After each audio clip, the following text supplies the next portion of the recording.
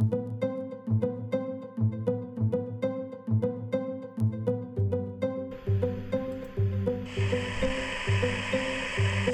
one small step for man, one giant leap for mankind.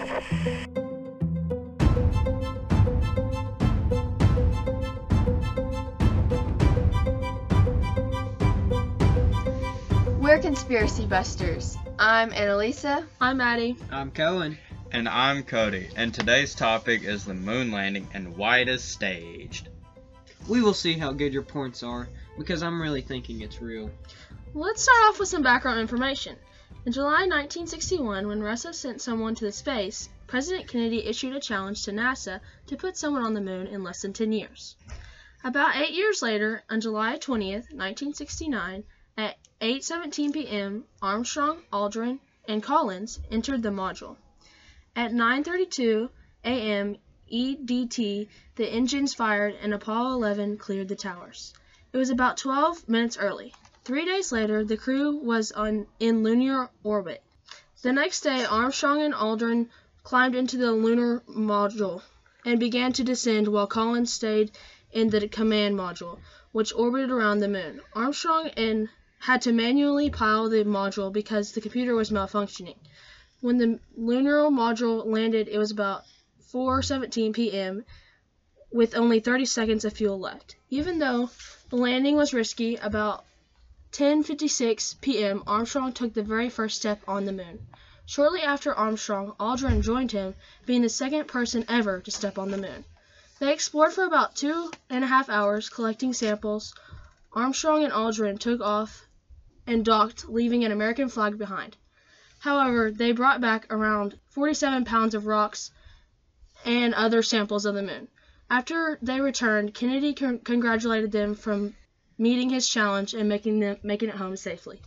Thank you, Maddie, for that nice background information. Long background information.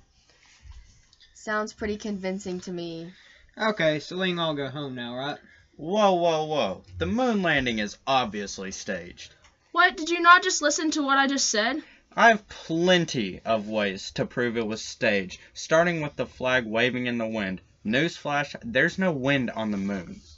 Actually, NASA, the scientists, realized that if they sent a typical flag to the moon, it would hang slack since there's no wind.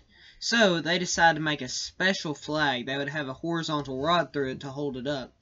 But due to difficulty with setting the flag up, they were only able to push the rod halfway through, causing the flag to look like the wind was blowing. Well, he proved you wrong.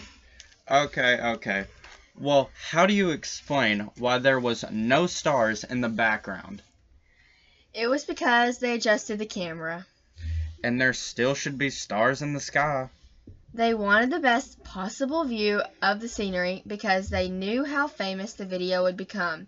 So they made the camera mostly seeing the moon. Plus, the stars were really dim, so they didn't register in the camera. She got you.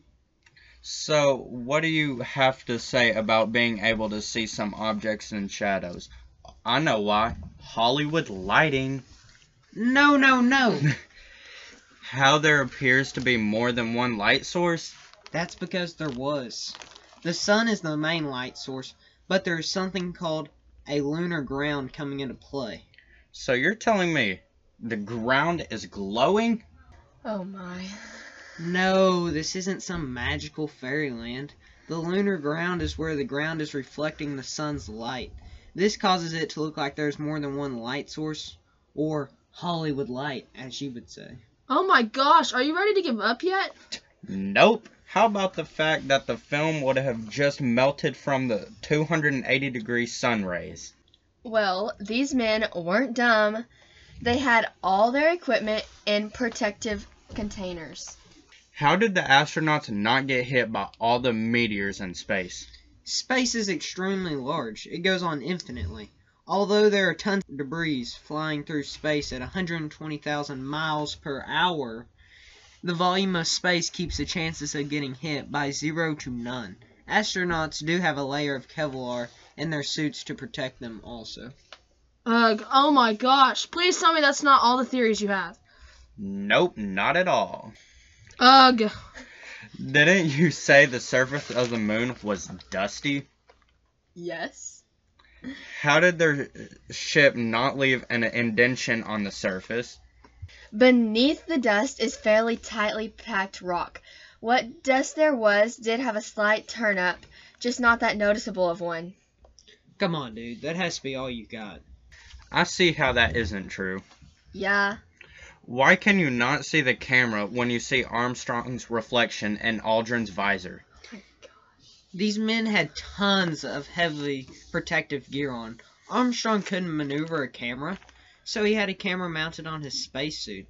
The camera wasn't that easily seen. That's why it isn't visible in the reflection. Okay. So they say he left footprints on the moon, right? Yes. Well, how did he leave footprints if the moon's dry? God help us.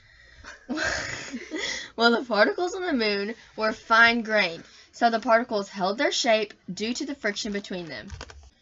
You can't possibly have any more. And we disproved every single one of your theories.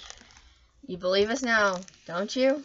Not quite yet. Oh my gosh. Dude, what's it gonna take to get you to believe that the moon landing was real? Give me one more reason as to why I should believe y'all. It would cost so much money to stage a moon landing, it wouldn't be worth it. Don't you think if they were going to stage it, they would have done it in year 10? That way they could make sure they couldn't get it in real life? Okay, I believe y'all. You debunked my theory that the moon landing is fake. Yay, my life's greatest accomplishment. Well, that's not surprising. It was a joke. Ha ha ha. So funny, I forgot to laugh. Before we end, I have one more fun fact. Of course you do. When do you not?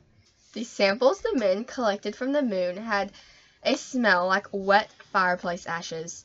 They put the particles in sealed containers, hoping to share the smell with scientists.